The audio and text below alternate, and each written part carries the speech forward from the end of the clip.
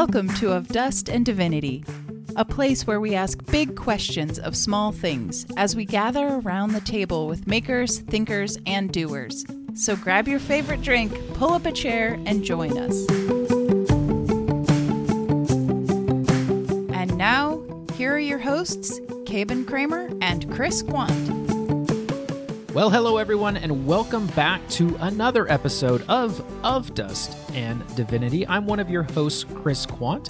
Caben can't be here today to do the introduction, but he is here to go through this episode. You're actually catching us in the middle of a conversation that we started last week where we were talking about time and deep time, and really focused on time and its relationship with money, major events in our lives, work hours, and how our perception of quality of life has shifted over the years. And now in the second half of the conversation that you're about to hear, Caben and I unpack what it looks like to work with focus time, creating space for creativity, and how our bodies want to have space for thought and creativity. And Caben even takes us down the trail of what deep time is, what it looks like. If you ever want to hear an episode where Caben and I kind of pretend like we're life coaches and want to give out advice and kind of talk like we're talking about Narnia or Middle Earth or something like that, this weird combination, that's kind of what this episode is. So without further ado, we're going to go ahead and jump in and hear what we're calling Taking Back Your Life from Busyness. Enjoy.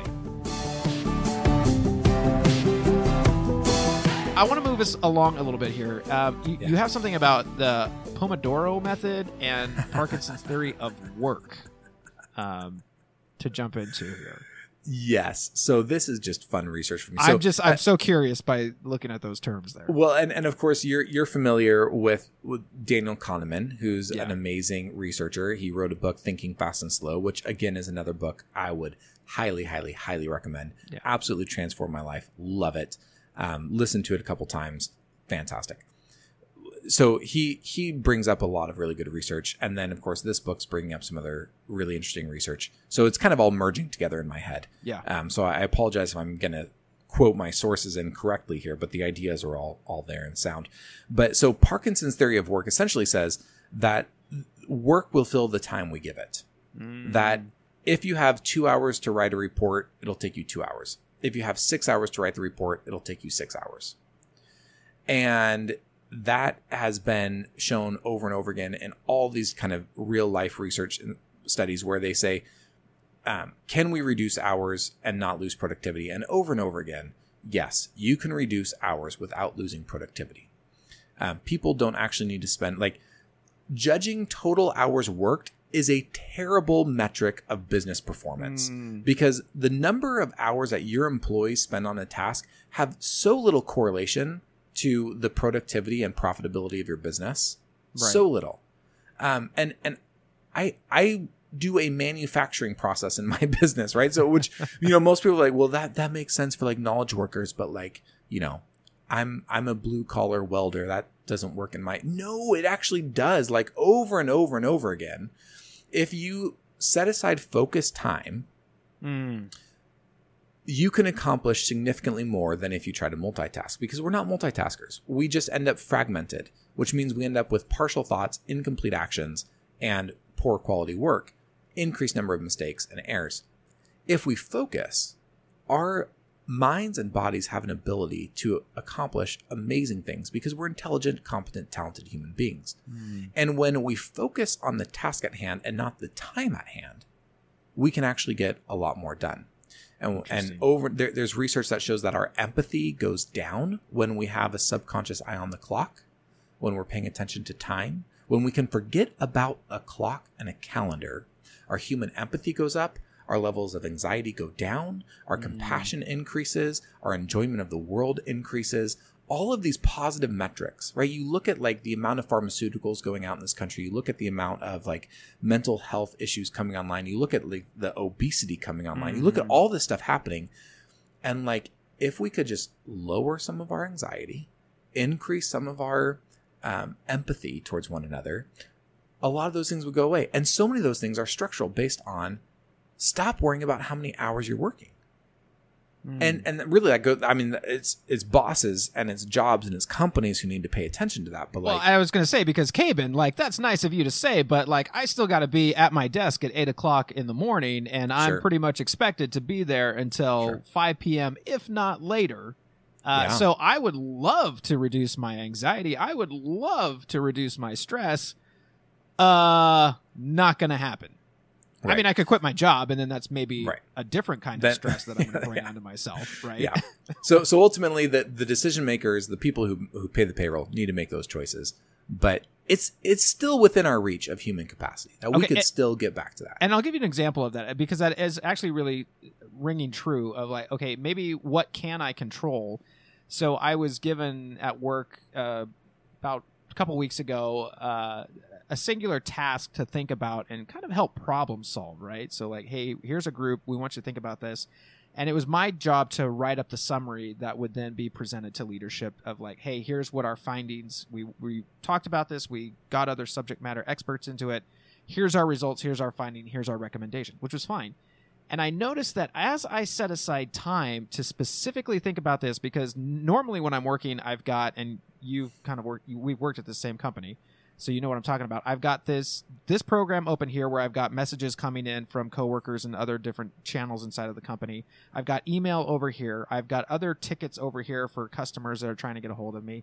I've got no more than 3 things, or no less than 3 things happening all at once. So exactly what you're saying, it's fragmented. Like I'm lucky to focus on one, and then I log onto another one, and I'm like, wait, why am I here again? What was I going to do? Oh, I was going to do something. Shoot. But the fact that when I kind of shut all of that down, I was like, okay, I need to get this report done, and I need to think of how I'm going to summarize this. Like, all of a sudden, it gave my brain space for the first time in a while to say, oh my gosh, what if as a team we did this? And it gave the space and the freedom to be creative and to think a little bit outside of the box. And again, I wasn't paying attention. I kind of shut down all of these things because I had to. Speaking of time, like, I was on a deadline, so I had to get this in. But doing that gave me the space to think about this, actually spend some time devoted in thought to this process, and then go, oh, wait a minute, what if we did this, which I then made notes of and presented to my boss, and we're kind of moving forward to see how this is going to work. But I was like, man, I need more of that. Every human needs more of that. It was so liberating and so free. That is a perfect segue to the Pomodoro method. Well, you're welcome. Perfect. That's what I was exactly. No, I had no idea. So first of all, Parkinson's theory of work, that came out in the year 1955. Okay, the Pomodoro method came out in the 1980s as a French economist, and essentially what he said was what you're talking about now. Like, we need to, in order to be productive in an intelligent kind of a way, that is creative, human, wholesome, something that can break through barriers that are currently blocking our business processes, we need to focus better. And that isn't to increase pressure, it's actually to relieve pressure. And so what the Pomodoro method says, because here's the other thing we do. A lot of times we self-interrupt. So we're working on a task, and then we get this like mental tick that says, oh, I haven't checked email in a while. It might have only been 8 minutes. It's a I haven't checked email in a hit. while. Right? And so then we just jump over and we just check email real fast. And then we try to go back to the report. So we're self-interrupting constantly. 100%. So what the Pomodoro method says, it says, the old school 1980 way, this was his traditional one. He said, set a timer for 25 minutes. Do one thing for 25 minutes. Then take a 5-minute break where you literally stand up, you walk around, you disengage your body and your mind from the work. Then you go back, you pick one other task you do for another 25 minutes. You do that 4 times. You do that 4 times, and then you take a 30-minute break. So then now you've accomplished 4 substantial things in a 2-hour window. And one of those things could be email, right? So you give yourself permission. You're like, okay, one of my Pomodoros this morning is I'm going to spend 25 minutes getting caught up on all my emails. I'm going to do that once in the morning, once in the afternoon. And you can get through a lot of emails in 25 minutes if you're focused. Yeah. So anyway, this is the idea that, like, if work will take whatever time we give it, well, then let's limit the time we give it and just focus on getting it done. So I've been doing this, right? Because I'm trying to farm and grow this business. So in my head, I've said like, okay, I'm going to respond to customer emails for 18 minutes. And that's all I'm going to do. Suddenly I get through it all. And then I give myself permission. I say, okay, I'm going to spend the next 2.5 hours just doing farm work, which means my phone is in my pocket. I don't pull it out. I don't respond to texts. I don't do any of that. I'm just going to do farm work for 2.5 hours. And then suddenly I get a lot of farm work done. Yeah. And it's, for me, I have to have that permission because I'm such a guilty distractor, right? Where I'm like, oh, I need to respond to that text right now. I have to respond to that email right now. 100%. But if we just give ourselves just a little bit, it's literally just a little bit of permission to say like, I will get to that, but I will get to it in 18 minutes. Well, and it's interesting how quickly we've gotten to that point to where if I don't respond immediately, either they're going to think that I don't care, that what's wrong with this person, like I'm not being providing good customer service, whatever that looks like. Where not too long ago, we actually didn't have something in our pockets, right, that we could be reached at 24/7, all the time, where it was actually like, I remember the days back where you left a message and they're like, I'm sure they'll come home and press play on their little voice recorder and eventually call me back. And I may not be at my house when they call back. So I could maybe not talk to this person for days. Mm-hmm. And it seems so archaic. And somehow the world spun. How did we survive? Right? But you're absolutely, and that's within a generation, like if that. Yeah, within our own lifetimes. Yeah, absolutely. Which then that we've changed that. We have, which then kind of brings in this more. This is what I think about on the tractor. This idea of deep time. Okay. Oh, okay. So what is deep time? And I love poetry. I know people tell me I'm too wordy all the time. I just lean into it. It's just who I am. Okay. So for me, deep time is the stuff of mountains and of seashores, right? Like deep time is time that endures. It's time that survives. It's time that's not scarce, right? It's time that remembers. It's memory. Literally, the shape of the mountain is the memory of time. The sand on the seashore is a memory of time. It's deep time. And there's something about deep time that's wired into our bodies in a subterranean way. It's wired into our bodies below the guilty distraction of checking email and texts and 10 other things in the next 5 minutes. It's wired deeper down than that. It's there in all of us. And one of the ways we know it's there, well, neurology knows it's there because there's this thing called default mode network, which is so cool. I first heard about that in Daniel Kahneman's book, but this book, Do Nothing, also talks about it. But it's this idea that there are brain patterns that emerge when we let our body physically wander without purpose. And in that wandering, we let our mind wander without purpose. So much comes to us in that space. We begin to fire in executive functions, which is a part of the brain where a lot of creativity and innovation and breakthroughs come from. We begin to operate. We begin to think about the world differently. Just like you said in your example, like for the first time in a long time, you were thinking, what if we did X as a team? What if we did Y as a group? You were thinking in different patterns because you gave your body the pause to maybe shift into default mode network. And it's amazing, too, when you do that, how quickly the ideas can come and how they can build up. Once you start to get that, almost like a flywheel, right? If I can get that spinning, like, oh my gosh, and what about this? And oh my gosh, what about this? Hey, we were doing this. Why don't we do that? And once you get that started, it's like, oh, I forgot that my brain can do that. and yet focus our bodies, like that. Right? Just like our bodies forget about the day of the week when we're on vacation because our bodies want to. They want to be free of that. Our bodies want to be in a space of deep and meaningful thought and creativity in the world. So as soon as we give ourselves permission to forget the day of the week on vacation or give ourselves permission to think about the world in a different way, our bodies leap into the opportunity. They want to live in that space, which is another way we know that deep time is this really meaningful thing for our bodies that's subterranean below the clock, It's one of the reasons why being out in nature is often so calming for us. It's because nature always operates in deep time. When we're in nature, we feel the deep time washing over us. Yeah. Right? Like, think about it this way. We are the only creatures on planet Earth that care about a clock. Every other creature on planet Earth moves with deep time except for humans. So when we're out in the trees of the orchard and we see the robins and the doves and the northern flickers, and we see the deer and we see the jackrabbits and we catch the moving coyote through the brush, like, all of those creatures are living in time without any awareness of a clock or calendar. The time that they're a part of, the deep time that they're a part of, is the only timekeeping of nature. It's the sun, the moon, the seasons. That is how nature moves in time, and that is deep time.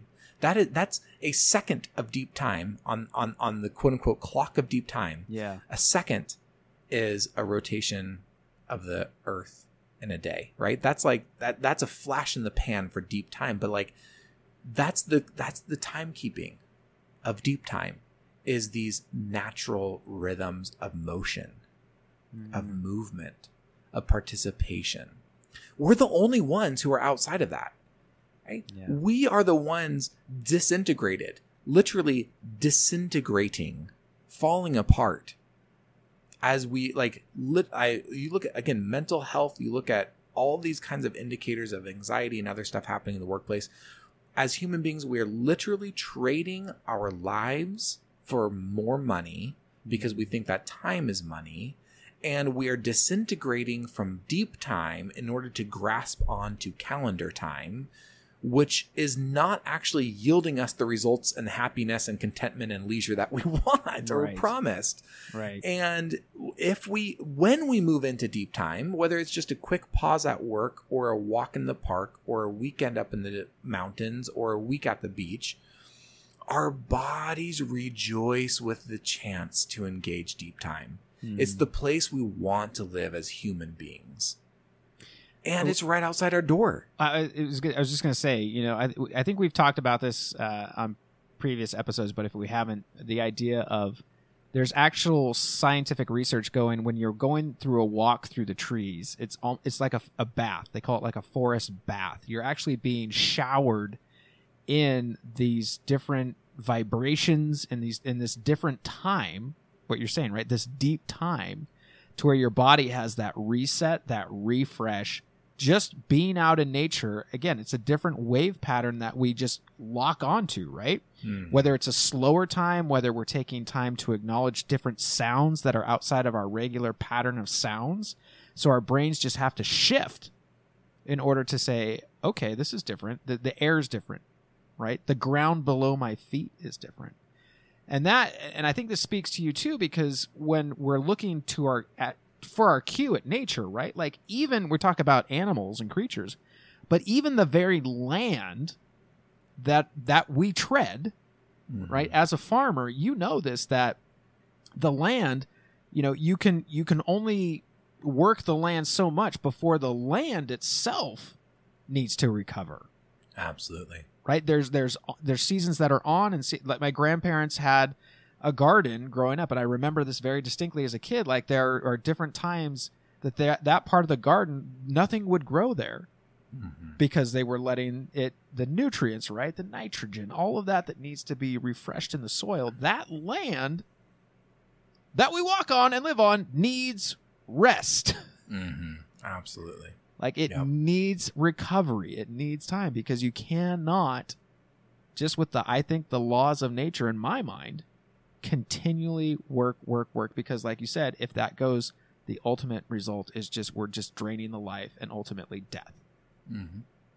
Absolutely. And if the land that can bear so much burden and hold us up so wonderfully, if even that very land needs rest, how much more our own frail, limited bodies? 100%. And that rings true even through our stories, right? All I can think of as you're talking, and I don't I'm not a Lord of the Rings nerd, but I do enjoy the stories. And both Tolkien and C.S. Lewis talk about this deep time. There's this time even before the existence of most of the creatures there that was set even before time, that goes beyond even our understanding and our knowledge of it, in our mythologies and in our stories. And it's just so ingrained to be a part of what natural rhythms. And I love what you're saying, like the moon and the stars and the sun, and just even the most basic rotation of the earth for a day, right?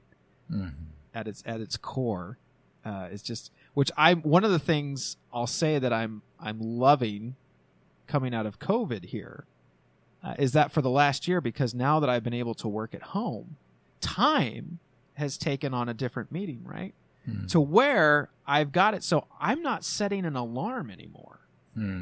Because my body is, when I wake up, I'm on a natural rhythm, but I know that I don't have to allow so much time to like get ready and then I have to travel somewhere, so I have to allow extra time, which I have to back that up to, okay, I have to be here, now I have to work out here, now I have to shower here, blah, blah, blah. It gives me that more time. I'm like, oh man, I am so much better if I don't wake up to a stinking alarm going off. Right. And to give myself permission to do that, right? Yeah. Yeah. It's just been so freeing. So anyway, end rant.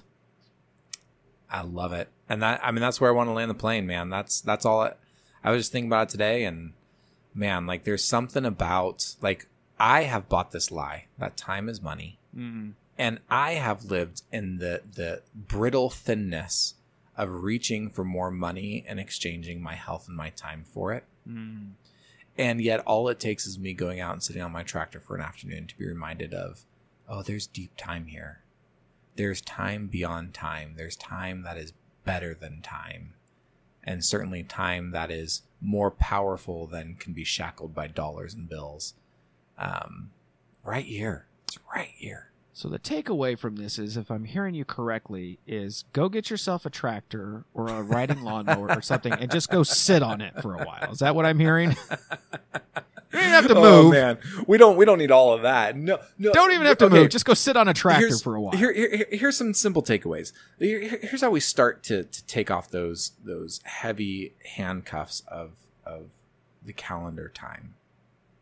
We start by acknowledging that we don't have to be human based on time, right? We don't have to be human based on our productivity. We don't have to be human based on our work. That's the first thing. You can be human without those trappings. Your worth, your value as a person is not those things. Secondly, you might be more productive in your work if you actually work less. And that doesn't mean care less. Mm-hmm. It means focus more. Actually pay more attention to the time you're working and what it is you're working on, right? You're actually putting more interest, more attention, more looking at your work in order to allow the work placed on your shoulders to align into a more human boundary. Right. And then when you have time that you're not working, like in the Pomodoro, when you're taking those 5-minute breaks, 30 minutes breaks, it's about being intentional with that time. It's not just scrolling on an Instagram feed mindlessly or thinking about the 5 emails you still have to write that you didn't get to. It's about actually getting your body up and letting your body and your mind wander to begin to engage that default mode network that connects back into deep time. And if we just start that pattern for 3 weeks, 4 weeks, 6 weeks, I think that as people, we will begin to feel the physical, psychological, spiritual benefits of those simple disciplines that will lead us into thinking about the world in a different way and actually give us space to then think about time in new ways. And we actually begin to think, well, what do I look like as a human being if time doesn't equal money? What if we just erased that from consciousness? Yeah. Well, now how does that change the way that I work and move in the world and think about the world and think about how I choose to spend my time? It opens up pathways that we don't have access to before. So yeah, it doesn't have to be like, okay, now go live in the woods, go ride a tractor all the time. But like, just when you go to work tomorrow morning, write down the 3 things you have to get done before lunch and then commit to do them in an uninterrupted way and see how long it takes you to get them done. Yeah.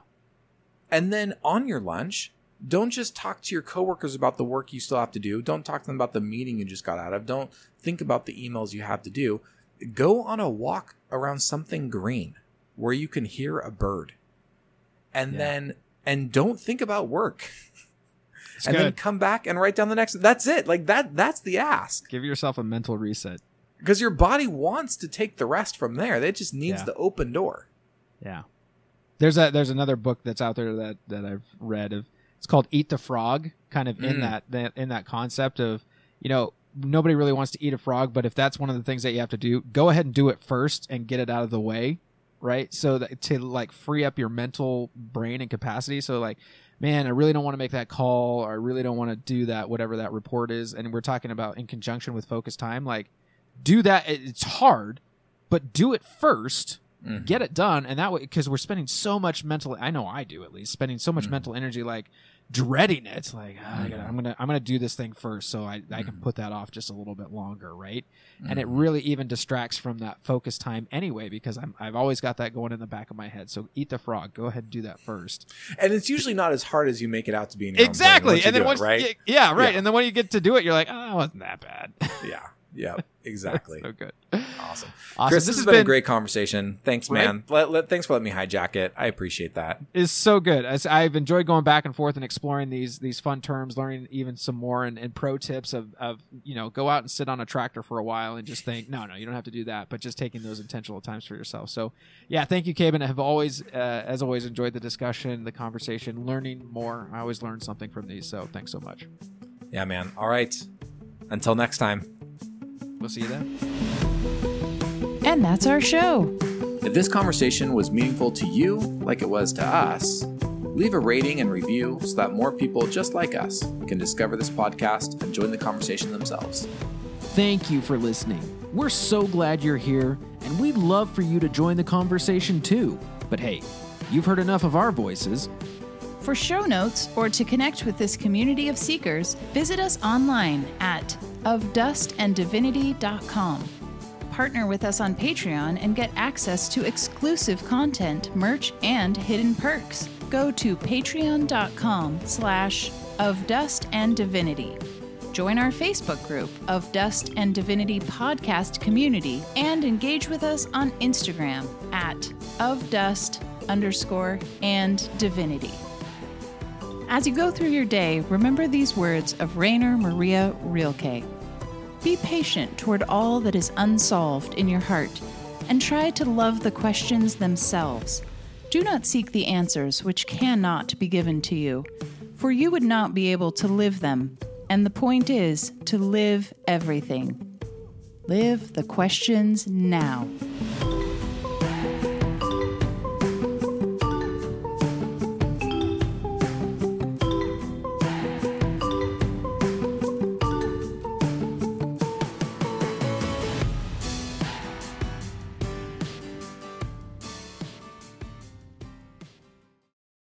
What is he doing? What a jerk. I like your Jim Gaffigan. Thank you. Oh, you got Jim Gaffigan. Okay, good. That's who I was doing. Sure. That was the Gaffigan.